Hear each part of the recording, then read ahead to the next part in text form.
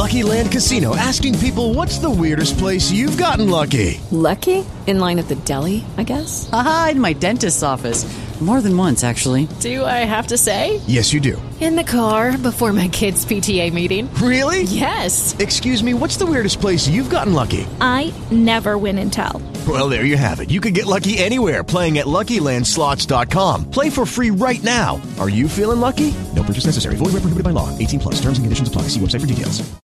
With Lucky Land Slots, you can get lucky just about anywhere. Dearly beloved, we are gathered here today to... Has anyone seen the bride and groom?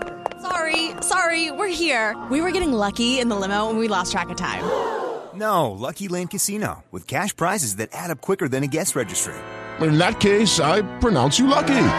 Play for free at LuckyLandSlots.com. Daily bonuses are waiting. No purchase necessary. Void where prohibited by law. 18 plus. Terms and conditions apply. See website for details. With Lucky Land Slots, you can get lucky just about anywhere. Dearly beloved, we are gathered here today to... Has anyone seen the bride and groom? Sorry, we're here. We were getting lucky in the limo and we lost track of time. No, Lucky Land Casino, with cash prizes that add up quicker than a guest registry. In that case, I pronounce you lucky. Play for free at LuckyLandSlots.com. Daily bonuses are waiting. No purchase necessary. Void where prohibited by law. 18 plus. Terms and conditions apply. See website for details. Welcome to Heart and Hand, the podcast that's genetically superior to all the others. This week on Heart and Hand, it's another International Week question and answer pod.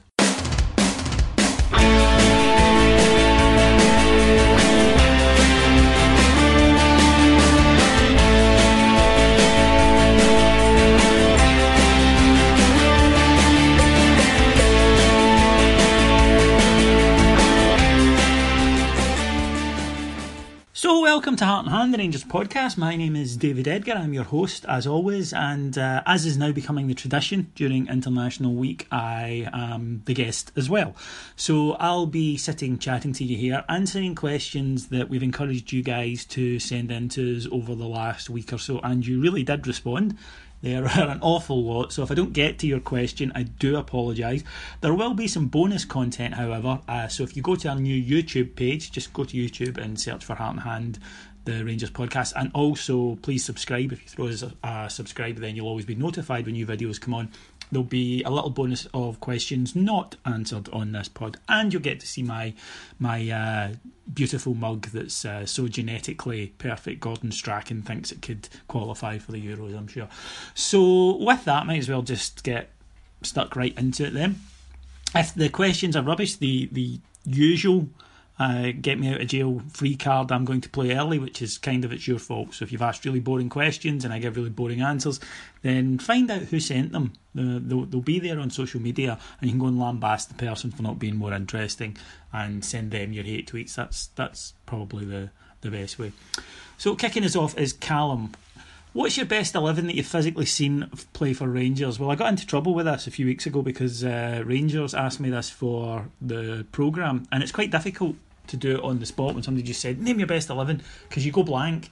It's kind of like when you were a kid in school and the teacher says, draw a picture of something, and you go totally blank, and the only thing you can think of is a tree because you can see it out the window. And that's why if you go to primary schools, there's like 30 drawings of trees up on the wall, maybe one wee guy with imagination just drawing a car.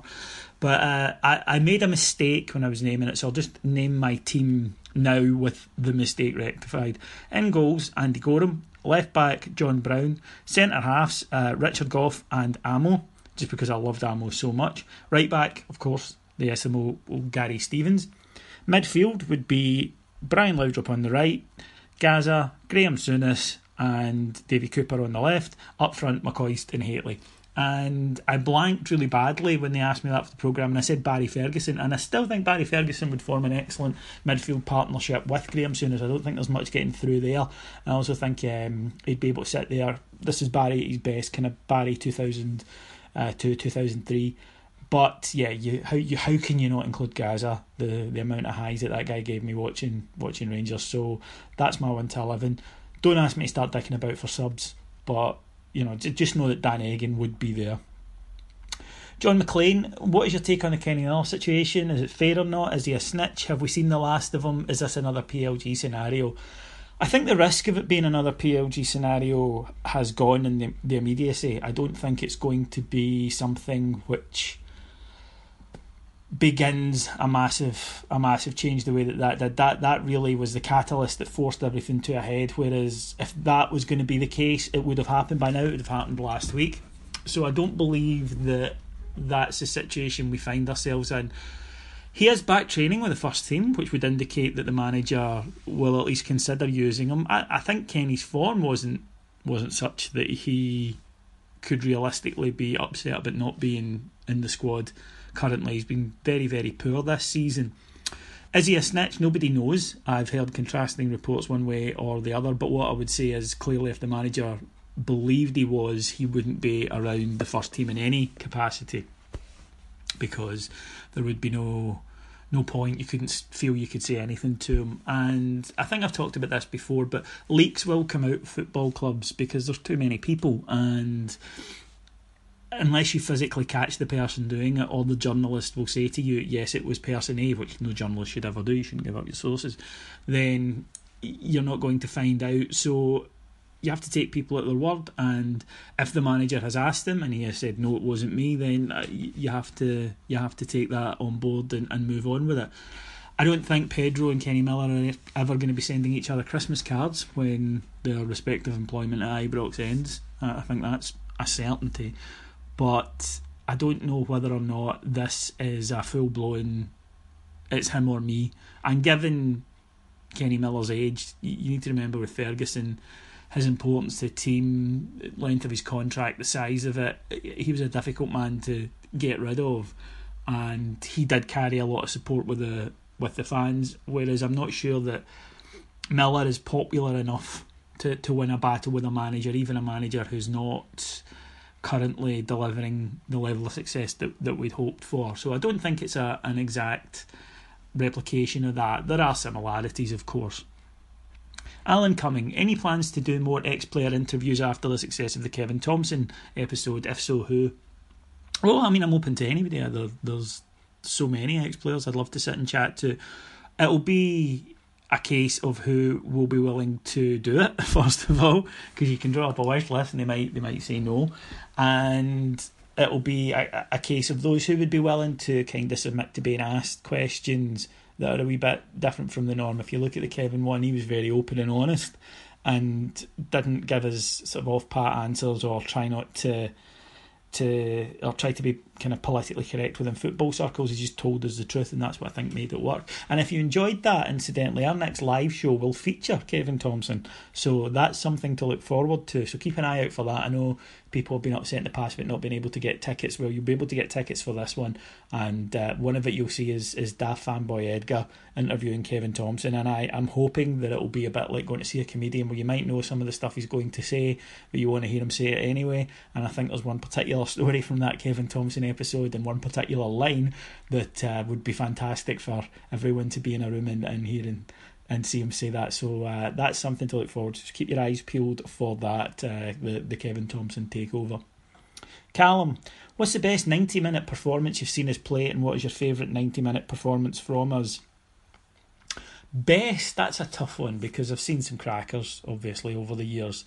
The 5-1 victory over Celtic in 1988 was a tremendous performance. We just got about them that day. It was wonderful to watch us do that. We actually destroyed them. Less famous games that spring to mind: in Dick Advocaat's first season, not long into his reign, we went to Kilmarnock during that ridiculous Sunday 6:05 kickoff TV spot. We beat a good Kilmarnock side 5-0, and we were fantastic, and it was just the closest you'll see a Scottish side to playing the Dutch style of total football. We were absolutely tremendous that day, and not many could have lived with us.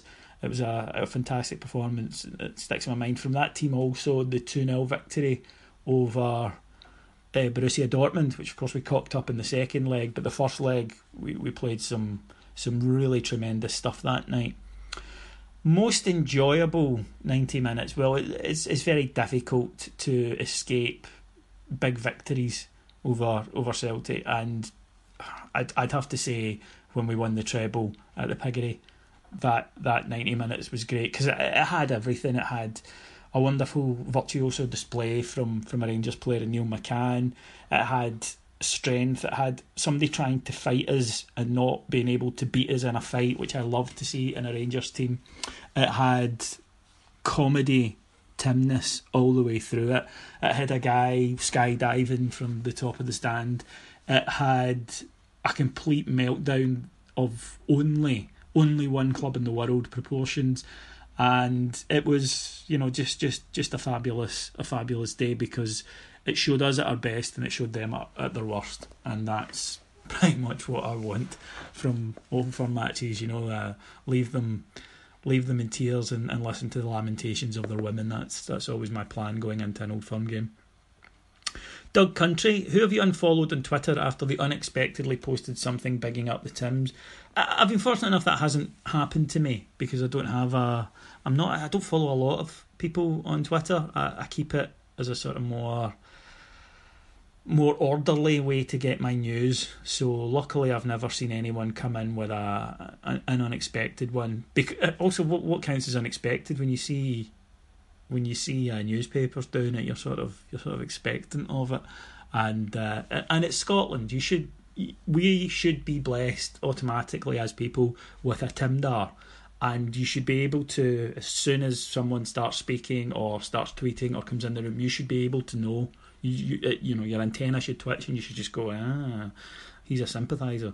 And if you don't have that working, then you should go to your doctor and say, Doctor, I'm afraid that as a Rangers supporter, my Timdar seems to be a little offline, and don't worry, he'll be able to fix that for you. Craig R. Morton, are you confident we will win the league before they win 10 in a row? Yes. And someone dug me up about this. Someone asked me, how can you say this? You know, they've got this, they've got that. No, it's called faith. It's a big part of being a football fan. And if you don't believe it, then why are you bothered doing it? Firstly, things change very rapidly in football, and we've seen it often enough. We saw it with us in the 90s, we saw it with us in the early 2000s, we saw it with Celtic in the early 2000s, we saw it with us under Walter the second time round. Things can change remarkably quickly. At the moment, Celtic are miles and miles ahead of us. I absolutely understand that, and for us to bridge the gap, we'll need to get better and they'll need to get worse. But the good thing about football is that sort of thing happens quite a lot, so there's no inevitability about it. But I don't understand why you would be a supporter of a football club and not have that dream sitting there at the back of your mind. And also, I'm a Rangers fan, and I will never ever go into a tournament, with the possible exception of a European one, but certainly a domestic one, not thinking we should win this. And I don't ever want to not have that either. I think that's an essential part of us maintaining standards at a time when it might be easy to slip below them. And I do understand the counter argument to that, of people saying, but you know, that's fine, that's all just a wish list, it's airy-fairy nonsense. Yes, it is. I understand that. I could give you my reasons for it, none of which are scientific, but things like, I believe hubris kicks in to successful clubs, and I think that'll happen at Celtic. I believe that we're getting gradually less and less comedic and more professional, more slowly than we would like, more slowly than any of us would be comfortable with, but it's happening, and you can see that it's happening. So from that point of view, I think that we will bridge the gap. But yes, the counter argument is, well, I'm sure Liverpool fans thought they'd have won the league by this time when they won the league in 1990. Absolutely correct there.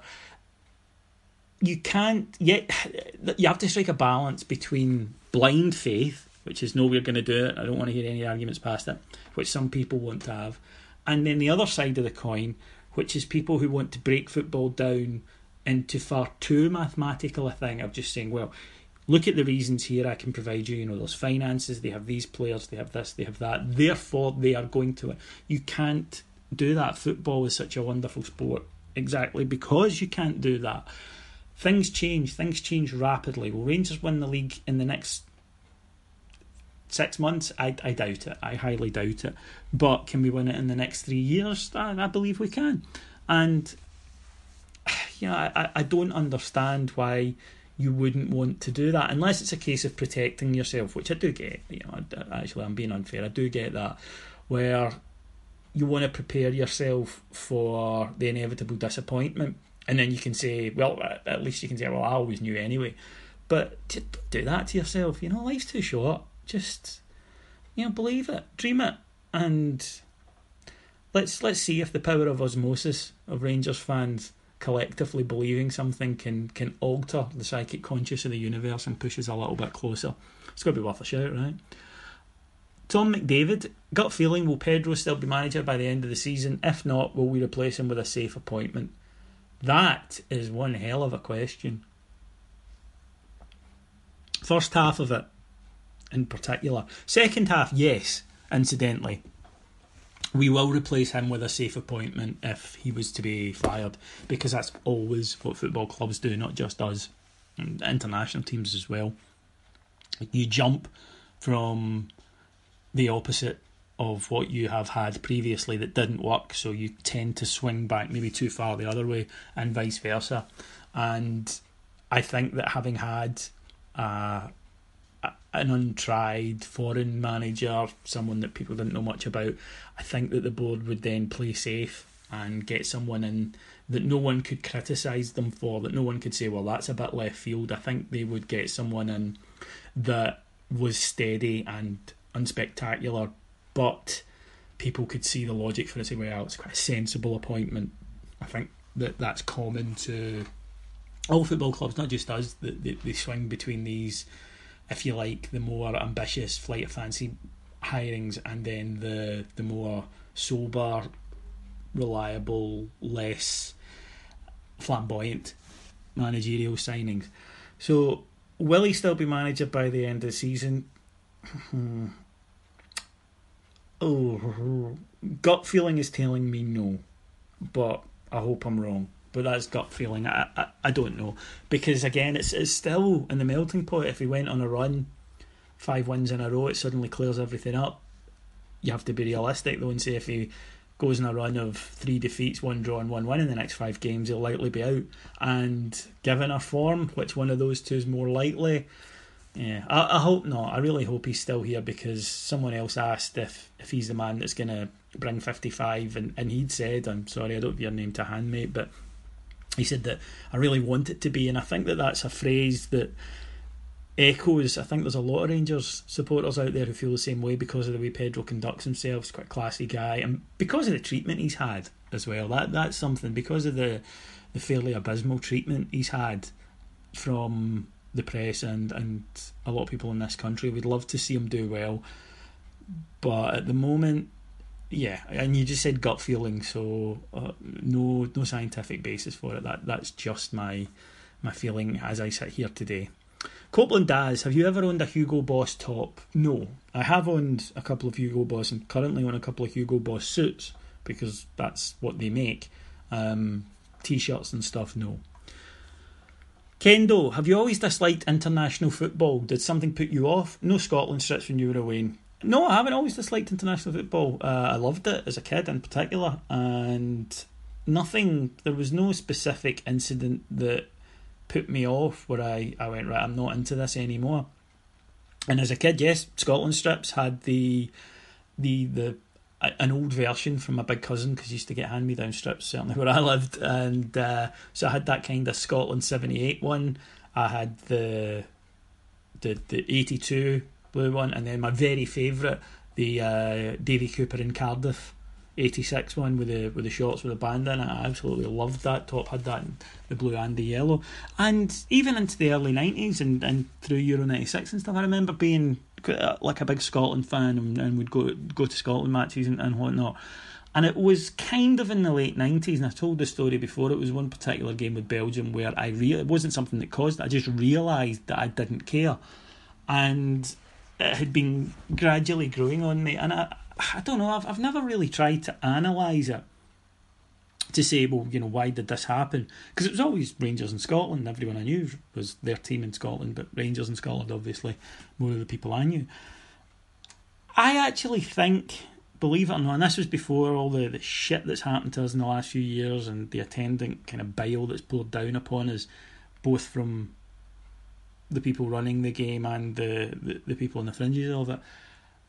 I think I would blame Craig Brown for that, and I don't say that as a jokey thing. I don't say that lightly.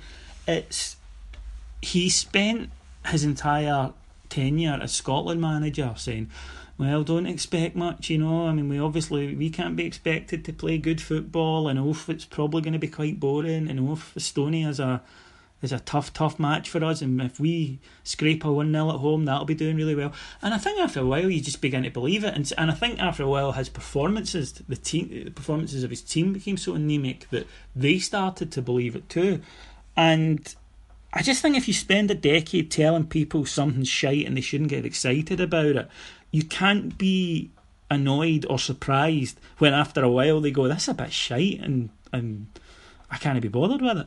So that for me was that he had kind of taken away a little bit of the magic, because especially international football, absolutely you have to be able to dream a bit, and don't tell me that you can't be able to dream a bit about it, because my dad's Northern Irish, and trust me, the last couple of years and currently he's having a ball. So I think that got removed, and once you took away the romance of it, and given especially where Rangers were at the time, that it became very, very difficult to continue to care about it. Then add other things into it as well.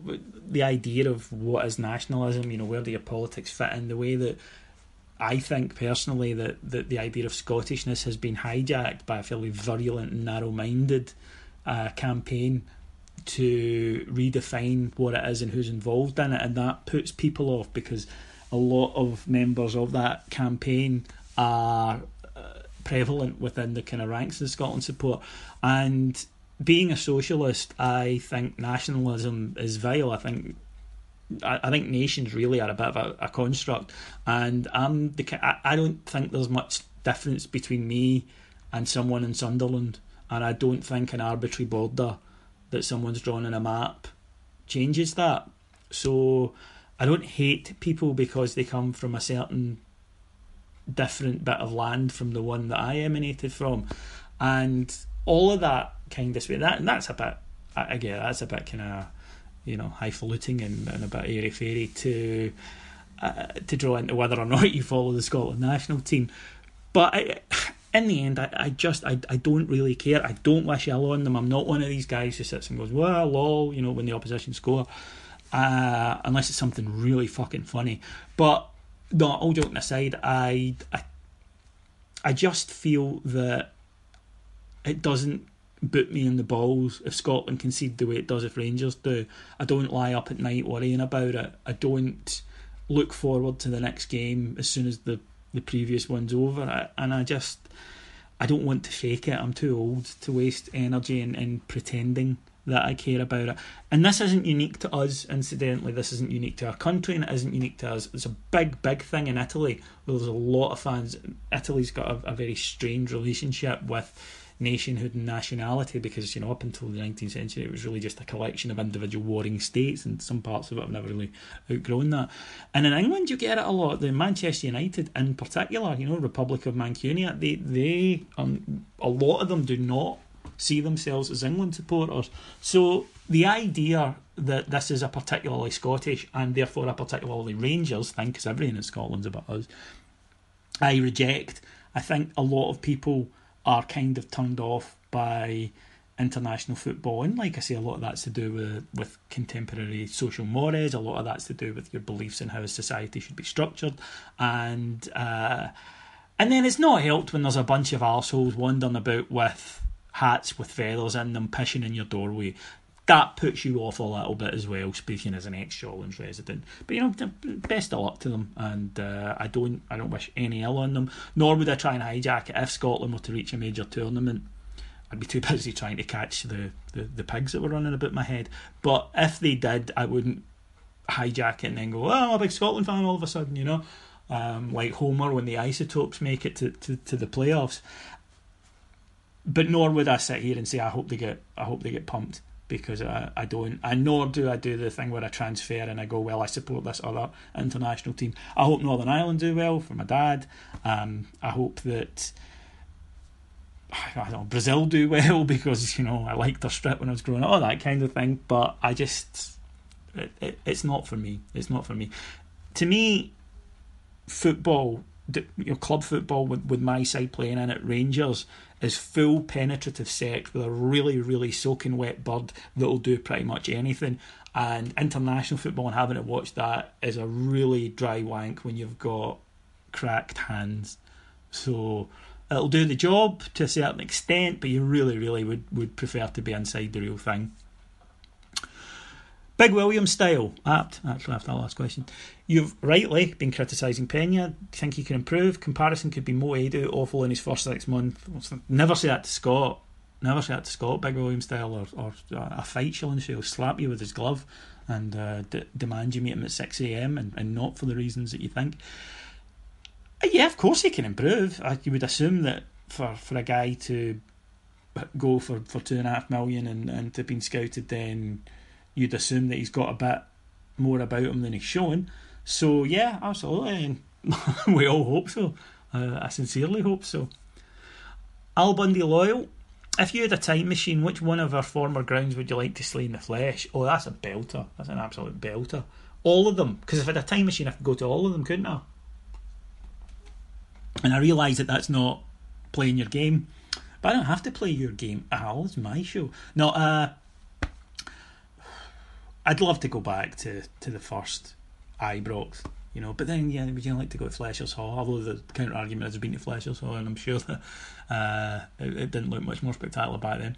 Yeah, I'd love to go back and see the first Ibrox, but even to have been in a crowd at Ibrox, maybe in the 60s, I think, when it was packed, must have been some experience, and I'm jealous of the people who were able to do that, because you see the photographs, it's astonishing looking. And I would love to have been a part of that. Al Bundy Loyal. Describe yourself in 3 words without using the word shy and retiring. Better than you. Barry Richardson. Thoughts on the board's performance lately in relation to no statement after beating the staircase banners and kits at £55? I don't think you can expect a statement on absolutely everything. I think we're too guilty of that. And I get why. And I fall into it too. I'm not criticising anyone here. Because when you're angry, you want them to do something, and if they would just do something and I'd feel a bit better, even if it's utterly pointless, the kind of General Melchett approach. The strips at £55 I realise is controversial, and I can see both sides of the argument. The argument that the club need the money, and it's the same prices, slightly less actually in some cases, on what other clubs are currently selling strips at, is absolutely valid. The other argument, I'm not a parent. If I was the parent of 3 kids all wanting the kit, then it's a bit of a pain in the backside. But it's like everything else. If you want to buy it, and if you don't. I think is the key thing. The other thing is it's only going to be in fashion in fashion. Wouldn't it be great if it was in fashion? Wouldn't it be great if it was a catwalk? Dingwall could be a plus size model. We could have Scott in high heels. It would be like he's stag do all over again, actually. But yeah, I can understand why we need the money. Beaton, I think they let it be known what had, through the media, that they were unhappy with it, which is all that they probably could do. I think if we get another one like that, then we have to start adopting, unfortunately, the Celtic model and start putting pressure on the referees, because at the moment there's been 5 or 6 games where we've had match-changing decisions go against us. Counter argument could be our last match, Carlos Pena could have been sent off 3 times and wasn't, so that's not evening up over the season, but at least it's maybe on the way to. So come back to me in a month and I'll see if we've had 4 stormingly awful decisions go in our favour, then we can talk about it. Blue Nose Annie. Second of the first 71 aside, yeah. With the luxury of hindsight, what date would you go back to in order to alter the course of RFC's history? When that porno star cunt who devised the EBTs went to walk into David Murray's office, I would like to be there with a cricket bat covered in formaldehyde just to make the thing go a little quicker. That would be my aim. When Graham Souness was chatting to David Murray and asking him to buy Rangers, I'd like to have been there just with a sign up. No! So those would be those non-tragedy related ones that I would go back to in order to alter the club's history. But you can't. there's no point wishing it. There's no point saying, if only. It is what it is, and we'll just need to make do and try and do as well as we can and come through the other side. Craig, how did Henry McLeish react when the Celtic Supporters Trust refused to release a joint statement with the RST? That's from a story I told in a previous pod. Just we went into a meeting years ago when I was at the Trust, and it was various supporters trusts, and one of which was the Celtic Supporters Trust, and they were straight from Celtic Supporter Central Casting, by the way. I mean, see right now how you imagine they looked. That was how they looked. And literally before the meeting started, they stood up and said, we would just like to say before this meeting begins, hadn't discussed anything yet. So it wasn't even that we were saying we're going to release a joint statement. We hadn't, nothing had been discussed. They said, we would just like to say that we will not take part in any initiatives involving the Rangers Supporters Trust. And McLeish just kind of looked at us like that, and we just gave him the, shrugged and said, well, what can we do? So afterwards he came up to me, and funnily enough, I did an event with him years later just talking about the future of Scottish football long after I'd left the Trust, and we were both on a panel. He remembered it, and I said, that's what we were dealing with. He was like, yeah, I know. And he goes, you just have to throw your hands up and say, here we are to try and promote togetherness and fans working together to get a better deal for supporters regardless of which team that they follow. And there are people who just can't leave their prejudice at the door, and that's what it was. They couldn't leave their hatred at the door. They couldn't be bigger people. They couldn't just say, right, over and above all this tribal stuff, at the end of the day, we're all people, we're all fans, let's get the best deal for fans. And you don't even have to like other people that you work with.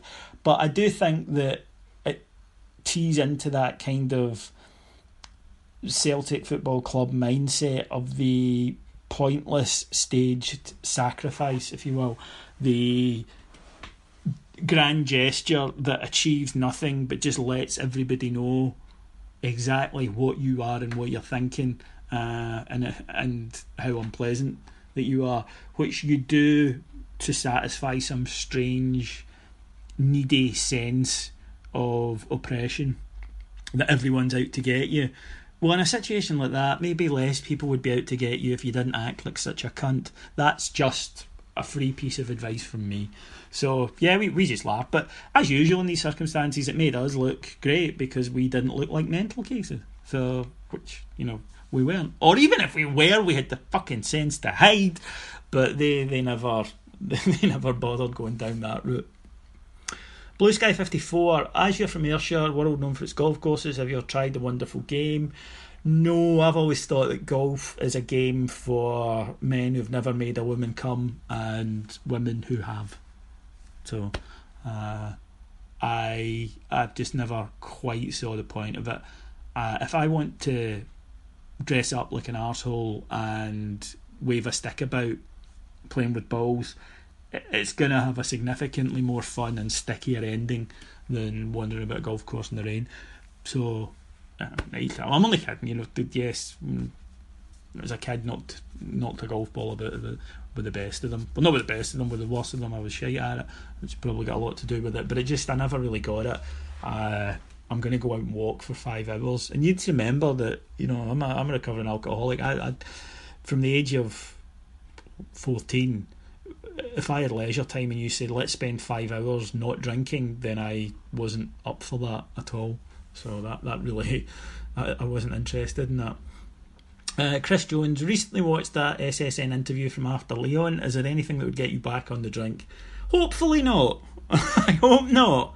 I'm not planning on it, but it's not something I think I've done. I think I've done my drinking. I've done a fair bit of it. I drank every day with the exception of 3 that I can remember for 14 years. So I think I've actually done a lifetime's worth of drinking. I just put it all into a shorter space of time. Craig Core, if you had the chance to have any living ex-Rangers player on the pod for a Q&A session, who would you pick and why? It would have to be Ali, but it would be very much a two-parter, and the first one would be about his playing days, and you would hear Fanboy David, and I would just be totally in awe. And then the second one, I'd sort of take off that hat and put on my, you signed Kevin Kyle hat, and we'd have to talk about his managerial career. So it would be a real game of two halves, and I think that Ali would be fine with the first one and not very keen on taking part in the second one, because it's something I think Ali should do, and it's something I think he should put himself through, because it won't be a pleasant experience, and I understand that. And he doesn't have to now. Now he can make his career for the next X amount of years telling stories about the time Gaza and him went fishing and all that kind of stuff. But I think he owes the Rangers support answers to a lot of questions that kind of still puzzle us. That's the thing. It just puzzle us about his approach and the things he did as a manager. And I would love to see him sit down. It's something that, again, I moan a lot about the press coverage in this country, because this is something that the fans desperately want and they will never do. They would never ever ask Ali about any of this stuff. They wrote about it in their columns, so it's not like they don't know it exists. They wrote about it on an almost daily basis, but they would never ever sit down with Ali because they wouldn't want to upset him. And I think that that's part of the kind of incestuous relationship between Scottish football and journalism and Scottish football. And I think that a lot of it is to do with the fact that, believe it or not, I don't think they see themselves as journalists in what you or I would consider the meaning of that word, and what we would believe constitutes being a journalist.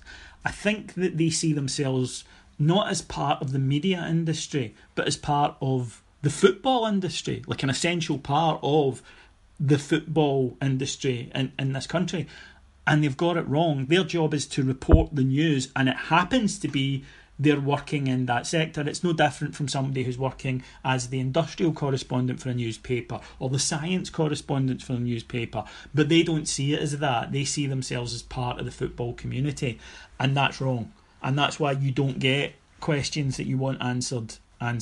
That's why you get the bizarre things of these fire and brimstone columns, and then when the person who's written that column has the opportunity to ask the target of that column the questions he's raised in that column, he will not do it.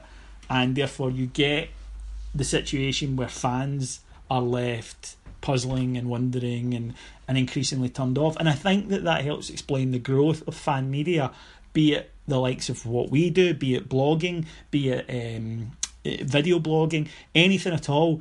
I think that gap that they've left, that huge gap, because that's actually what people are interested in. They contend themselves with the stuff they're interested in, the soap opera bullshit. The manager says this, and then you get a week of headlines out of one line in a press conference that no supporter gives a flying fuck about. They care about that, so that's what they write about. But we don't. And it pleases me that in that space that they have left, which you could mark things fans are interested in, we have started to go, okay, then, well, if you're not going to do it, we'll do it ourselves. And we might not do as good or as professional a job as the professionally trained and paid media people, but at least we're trying, and we are far more responsive. And I know not just from what we do, but from other people who are involved in, as I say, podcasting, blogs, video, all that kind of stuff, that we are far more responsible in the kind of fan media community than the press are.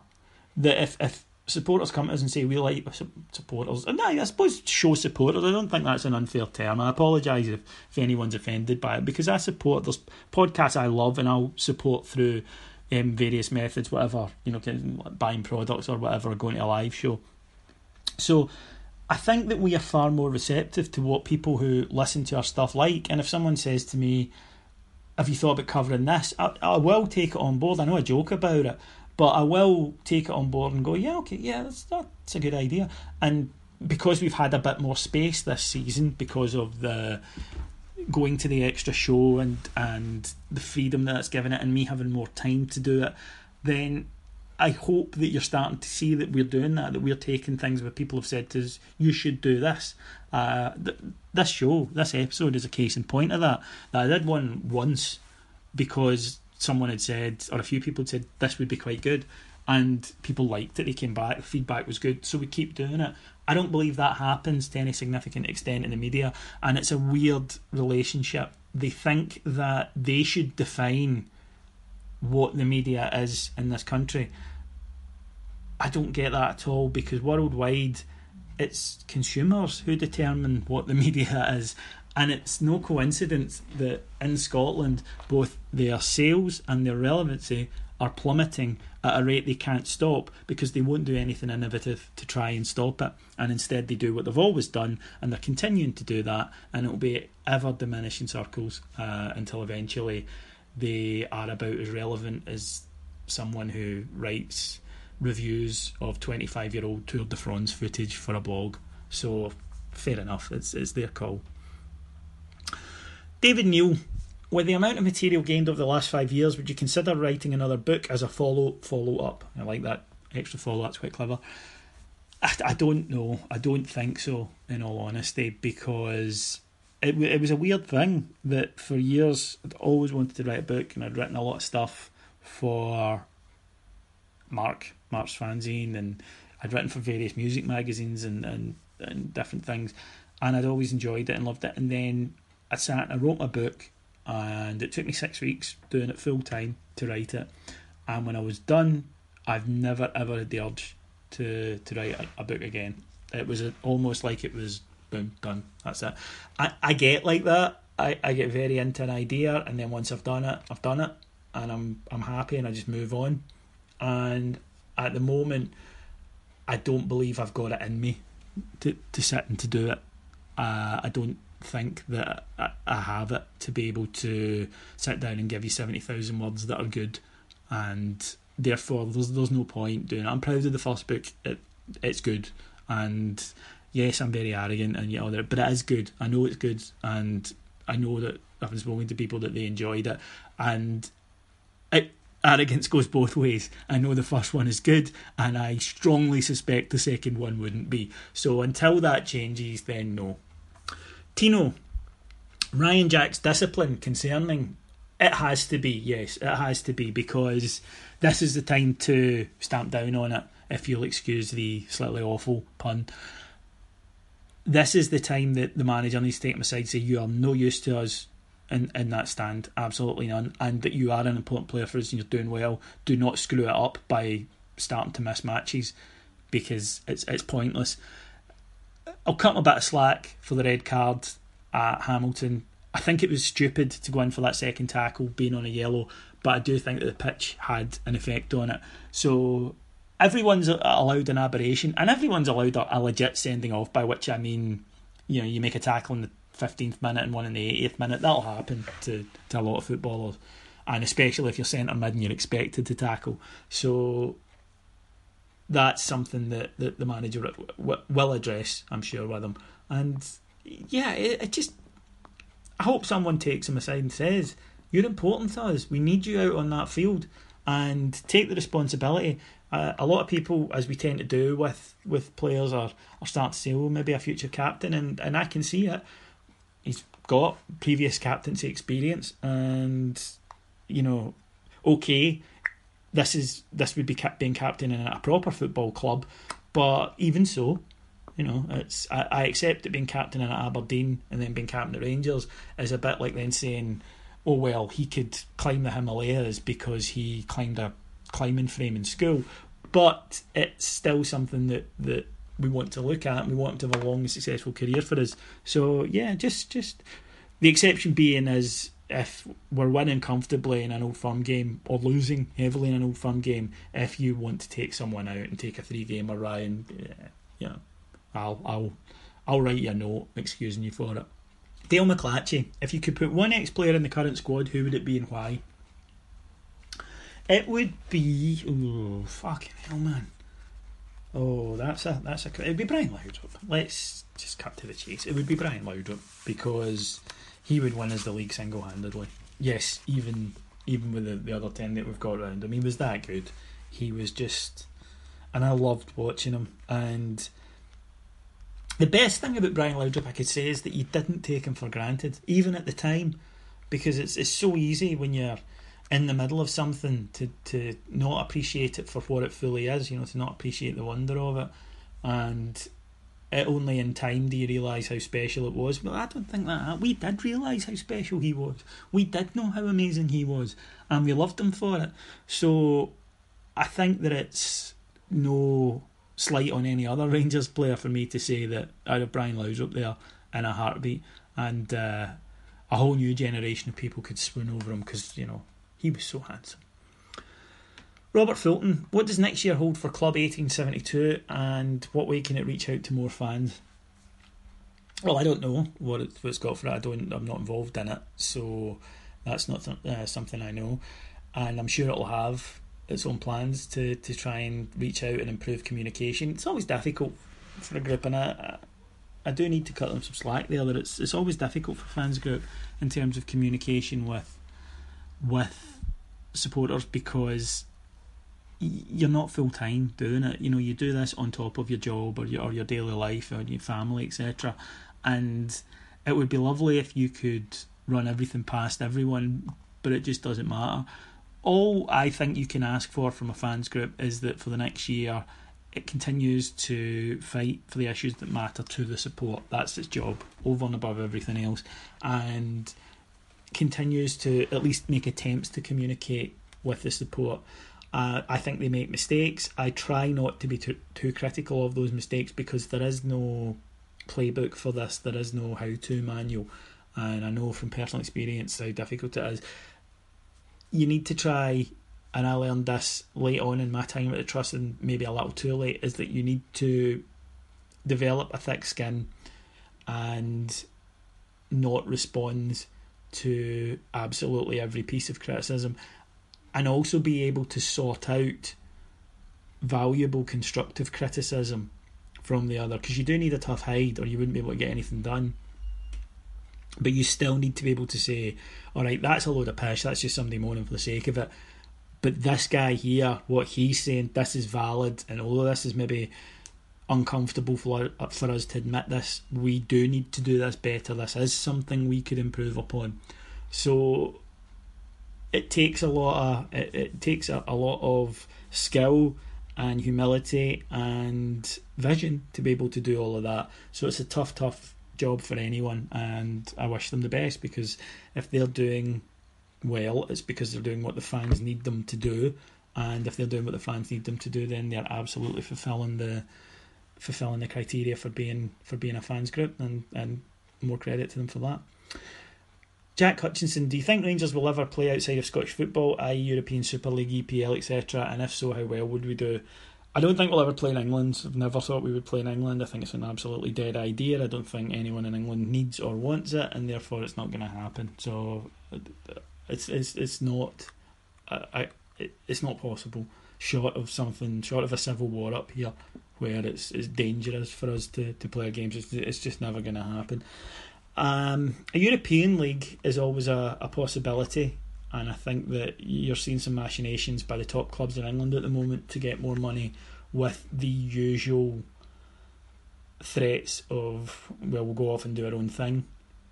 And that's why you can't rule out things like a European Super League or an Atlantic League or any of the rest of it, because you never know what is going to kick things off between certain clubs, and then the butterfly effect that will have.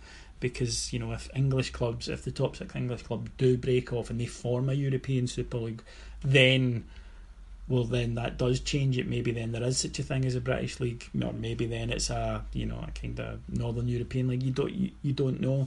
So I don't see us ever playing just straightforwardly joining the English League and then going up it and being a club in the English League. Can I see us in some sort of amalgam of us, Dutch, Danish, that kind of thing? Yes, of course. There's a real potential for that. I don't see it at the moment. It will take something to change somewhere in the structure of how European football is set up, and not necessarily in Britain. It'll take something big changing. I don't see it happening in the next decade, can I put it that way? I don't think I'd be planning out those trips to Amsterdam for Friday night matches on BT just yet.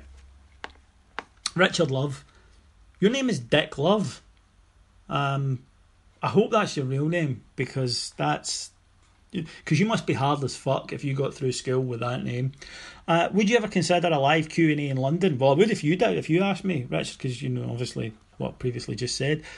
It would have to be financially viable, so that's the problem with it. So it's not financially worth dragging me and a couple of others or whoever down to England with travel, accommodation, and then potentially maybe 20 people turn up and we come back up the road the next day and it's just been a kind of soul destroying experience. So we'd consider doing one anywhere if it's financially viable, and so long as Scott doesn't have to fly to it because he thinks that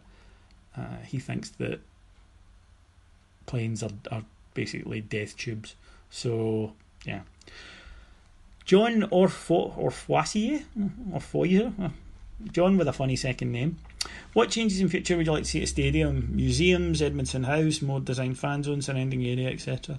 Yeah, I think the stuff you mentioned, I think a museum would be great. I think a really big, nice place where you could go with kids but also get a beer for the grown-ups would be fantastic. And even if it was just some sort of huge marquee that they could put outside, and just if somewhere where people could go get a beer and a seat, and their kids could get a hot dog and a Coke, and there could be activities going on.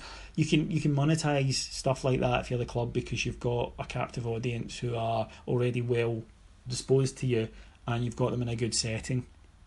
So I think that kind of thing would be useful. I think if anybody's ever been to American stadia, they'll know what I mean by this, that there's so much to do in it. There are always museums, there are always kiddie zones, there are always bars and restaurants, there's even shops and stuff. They are remarkable.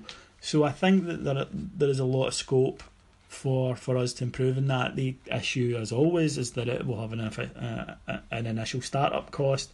That startup cost is quite a lot and can take a while to recoup. So unless you're recouping it unless you're recouping it or you've got the ability to say we won't recoup this for 5 years but we'll make money, it's quite difficult. And at a time when we need to focus on getting a better product on the pitch, then unfortunately things that are good ideas and should be done might take a little bit longer to do. Captain Miserable, on a scale of 1 to Richard Osman, how pointless is the international break? I like that question. That's well put, Captain Miserable. I think I kind of spoke about that earlier on, but I'm never sad to see it finish. Right, can I just put it that way? Colin Carstairs, if you could change anything at board level, what would it be?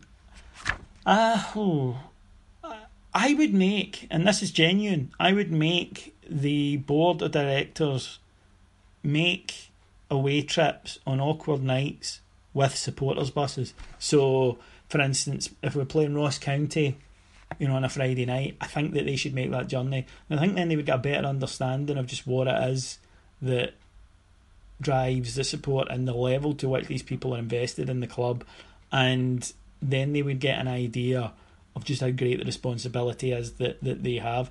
But from a practical point of view, I would look at our PR, as always. I think that that's something that needs to be improved. I think desperately they need to look at fan engagement, because I think that there is a feeling of, even if it's subconscious, there is a feeling of, well, the fans, they'll always turn up, and I think in an increasingly competitive marketplace for people's leisure money, that's not always the case. And I think that they have to remember that people can feel that they are a Rangers fan and they buy a calendar and they buy a strip for their kid and they go to 2 matches a year, and they are still a supporter. I'm not criticising anyone who does that, but I think if the board, and they can sometimes fool themselves with this thinking, is that everyone is a go to every game, I'll buy tickets for all the friendlies, I'll buy the strips and the tracksuits and everything that comes out the day it comes out. And they need to realise that there is a far less engaged level of supporter and probably a lot more of them, and we need to try and move them.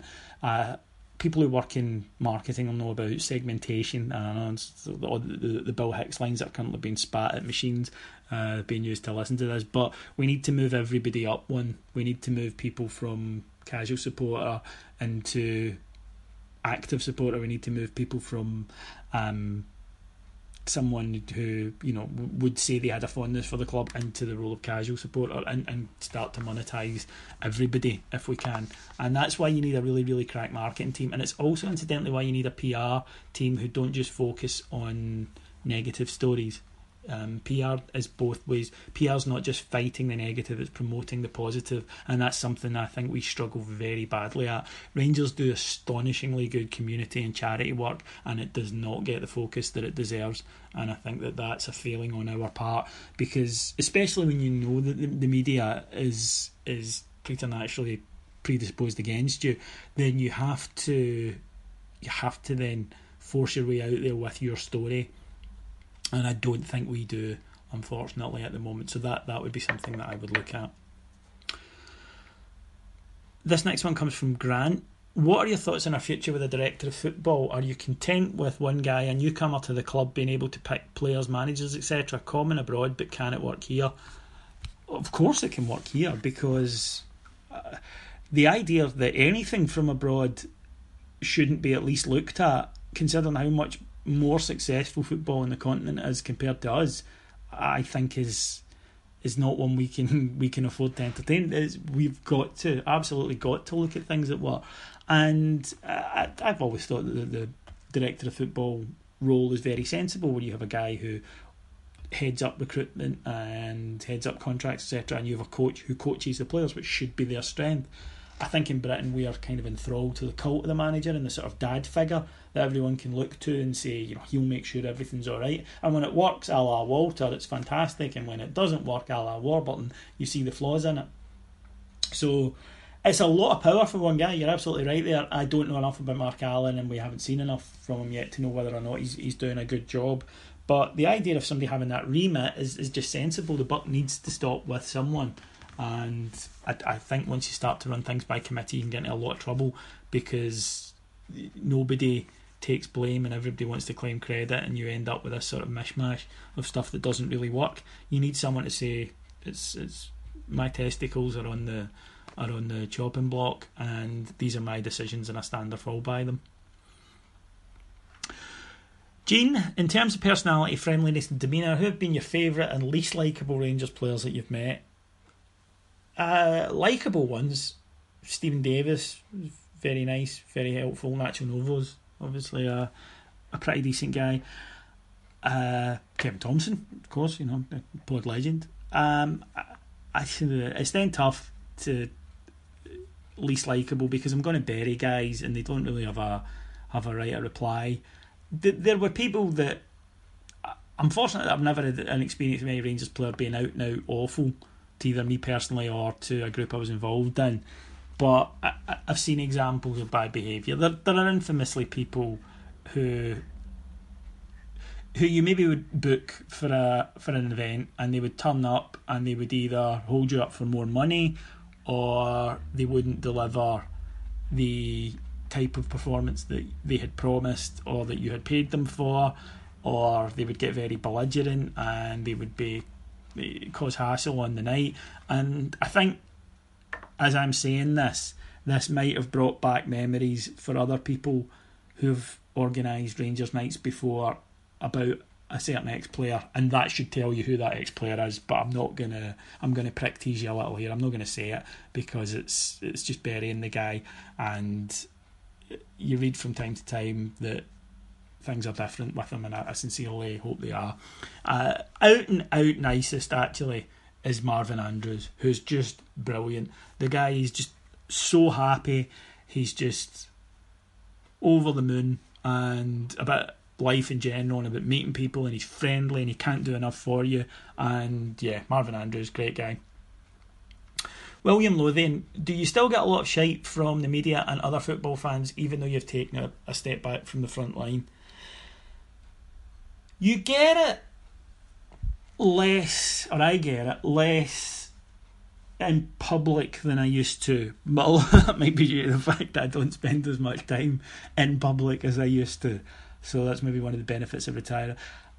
When your mug's on the telly, you know, once or twice a week, then yes, I suppose I did get it a lot more back then.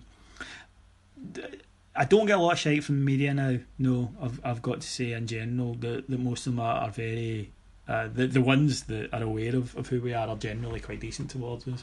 I have to say that, because I don't think they see what we're doing as having any impact on them. Which is fine, that the pod does exist in its own world, and they don't really see it as being a problem. Whereas in the old days, they kind of saw it as stepping on their toes. They were very much, who are these guys to be coming along and telling us what we're doing wrong, or telling us what we should put in our newspapers. And that was always a thing that pissed me off. People said I had a chip on my shoulder when I was at Trust, and I did, and it was because of that attitude, and it came from the club, it came from other clubs, and it came from the media. And it was, who the fuck do you think you are? And I'm like, I'm a supporter. And I'm a supporter. I put money into this business, where you just take it out. And how dare you suggest that I don't have the right to voice my opinion, and the opinion that thousands of other people are telling us that they want put forward, that you won't deal with. And I remember tearing an absolute strip off Bain one time when he sort of alluded to that, and he said, well, we have to limit, obviously, the input that fans have into this. I can't even remember what project it was, and I went loopy and just, who the fuck do you think you are, kind of thing. And it was one of those situations where, it was kind of nose to nose and people intervening. It was, they didn't get it, and it wasn't that they didn't want to hear from supporters, they actually resented it. In terms of getting crap from other football fans, social media, there is a part of every social media platform that is a cesspool, and it will sink into the kind of lowest form of scum, and they will try and annoy you. And generally speaking, I call it my Kraftwerk device. If they annoy me, it's autoban, and just never hear from them again. I've got no interest. I've got no interest in sitting point scoring for hours with some belligerent Tim with 6 followers on Twitter, because that's what they live for. They live to get up the noses of Rangers supporters because of their deserved and continually proven inferiority complex, and I just don't have the time or the inclination to humour them. So this is where being arrogant can be quite good. It's like, you don't deserve my time, and that's why it's just block and get to, and I don't really bother with them. Whereas with Rangers fans, I think even the ones that are critical, generally speaking, it's quite constructive, and generally speaking, people will say, I didn't like when you said that, or I didn't like when you said that. But the good thing about the show is that you have to go and get it. You have to download it. I think it's difficult to stumble across the podcast, whereas I do understand that when I was doing the media, and it would be Radio Scotland one night, reporting Scotland the next, Scotland Today on the Wednesday, phone in on Real Radio on the Thursday, and then there would be quotes from me in stories and papers on the Tuesday and on the Friday. I understand why people got fed up with me. I really, really do. And I got fed up with me by the end up. I was sick of my own voice. The time that I knew I had to stop doing the Supporters Trust and stop being involved in it, and completely stop, not just take a step back or take a time out or move to a different job, and I just had to get out of it, is I just started seeing Sally, who's my wife now, and we were in Liverpool because we'd gone to do the Beatles weekends. You can stay at the Beatles Hotel and go around, and see where they lived, and go to Strawberry Fields and everything. And Sal and I are huge Beatles fans, so it was fantastic. And we were going on the Magical Mystery Tour bus tour, and my phone rang, and I looked at it and I went, oh, fuck. And I hung up and put it in my pocket, and then it went again, same thing, and then I just looked, and I had like 20 messages. Shut my phone, turned it off, put it in my pocket, and Sally went, what's wrong? And I said, no, it's nothing, it's just something's happened with Rangers, and there's 10 journalists getting in touch with me for a quote, and I can't be bothered. And she looked at me and said, well, isn't it supposed to be fun? Don't you get a buzz off doing that? And I said, no, I don't. It's a pain. I resent having to take the shit that's going to follow, because I'll give my opinion, and then it'll lead to about a week's worth of stuff. And I thought, no, this wasn't who I was before. I loved doing this and I loved fighting for it. And I realised I was burnt out, and I realised I had nothing that I could contribute in a positive way to Rangers. And therefore, what was the point of me doing it? Because all I was doing was getting in the way of someone who could come and do the job I was doing and do it better and take it on and be the spokesperson for the organisation. And that's when I made the decision. And the Monday I called the rest of the board and said, that's me done. Because I had always got into it to try and provide a voice for people like me who at the time I thought didn't have one. And I always wanted to do things that I thought could help Rangers. And when I was getting to the stage where it was a burden, because I knew deep down I couldn't, and I would say, that's when you start to say things for the wrong reason. That's when you start to not say what needs saying because you're worried about the reaction, or you just can't be arsed with the reaction. And I was done, and it was time to go. And I think I got it right. I think I got out before that had happened, and before I did start to do a bad job, which would have been terrible. That because I'd be letting you down. I'd be letting all of you down, and that was the sleepless nights aspect about it. I couldn't give a flying fuck what some Tim thinks about what I said about anything. You know what I mean? That day will never come where I care what they think about what I say. But if Rangers fans have been let down or disappointed by something I did, then that wasn't something I could live with very comfortably. And that was why I decided to get out of it. And the pod just came about because I wanted to have some fun. That's if people say about the tone of the pod, that it's always managed to be funny and have a laugh and stuff. And it was because I wanted to do that. I thought it would be fun. I hoped it would be worth listening to, and I'm glad that so many of you seem to think that it is. And I'm so grateful, and I really appreciate it, because I don't look for validation from a lot of people. I'm an arrogant bastard, right? And you know the whole cliche of, to love someone, you've got to love yourself. Not a problem for me. But I really, really, really fucking don't want to let you guys down. And I really, really don't want to let down my dad and my granddad and his dad and the generations of Rangers supporters and the generations of Rangers supporters in your house. And I don't want to be an embarrassment, and I don't want to do things that will provide ammunition to hurt you or me or the club. It's just not something I wanted to do. And if the pod ever gets into that territory where it's becoming self-parodying or self-pitying, or it becomes so full of its own importance that it somehow thinks that it's anything other than a minor footnote in a appendix of a book about Rangers, then tell me and I'll wrap it. But I'd like to think that I wouldn't be deluded enough not to know when that happens. Kind of accidentally, I've got into one of my speeches at the end of the pod, and I do know that people kind of sort of have come to expect them at the end of the show. And one thing is, I don't want to hide that, and because I never want to lie to you. I never ever want to come on here with a well-rehearsed piece of text and read it out to you just so that people will say, oh, that was great at the end. The one thing I can always promise with 100% sincerity and accuracy is that this pod is honest and it's legitimate, and we don't lie to you. And I don't think about what I'm going to say, because you will be able to tell, because you will say he wrote that down and what was the point of that, and there's no feeling in it, and you can hear it. I think I'm not a trained actor, and I think you would be able to spot when I was at it. So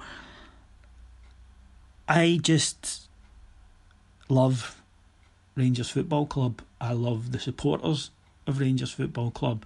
I love our history, I love our traditions, I love who we are, I love what we stand for, I love the fact that they tried to kill us and we just got right fucking back up and came at them. I like the fact that they've tried laughing at us and we're still coming.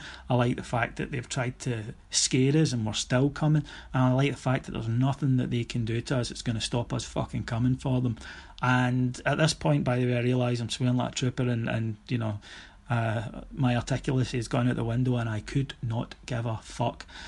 This thing that we're a part of is so unbelievably fantastic and powerful that it gives us so much more than anyone can possibly imagine. And that's why I get maybe a bit too involved. That's why you get a bit too involved. And you know what? Don't ever change. Don't ever change. Just keep doing it. Keep driving us on. And it is that power. Right at the start, someone asked, do you think that we'll win 55? Yeah, because of us. And nothing they can do is going to stop us coming for them. And whether it be 2019 or 2029, 55 is going to come. And when 55 comes, then it will be, down to the players and the staff, but not really. It will be down to every single one of you who, from the moment that your dad, your mum took you and said, it's the Rangers for you, that you fought and battled and kicked and scratched to keep us where we should be. And thanks for letting me be a part of it. Thanks for listening to me when I witter on about it. And just thanks for being a bear. Doesn't get any better than that. I'm going to stop coming in your ear with all my nonsense. And just to let you all know that we'll be back later in the week with our preview show now that the International Week is over. And thank our executive producer in London, Mr. Mike Lee and Mr. Paul Miles. My name is David Edgar. I am a Rangers supporter. I love you all. I'll talk to you again on Friday. Bye.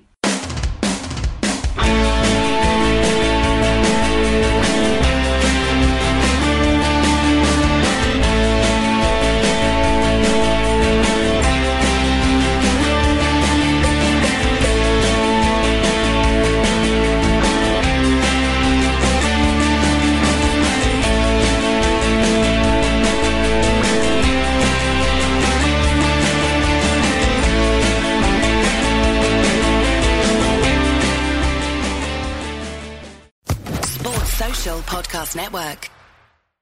Lucky Land Casino, asking people, what's the weirdest place you've gotten lucky? Lucky? In line at the deli, I guess? Aha, in my dentist's office. More than once, actually. Do I have to say? Yes, you do. In the car before my kids' PTA meeting. Really? Yes. Excuse me, what's the weirdest place you've gotten lucky? I never win and tell. Well, there you have it. You can get lucky anywhere, playing at LuckyLandSlots.com. Play for free right now. Are you feeling lucky? No purchase necessary. Void where prohibited by law. 18+. Terms and conditions apply. See website for details.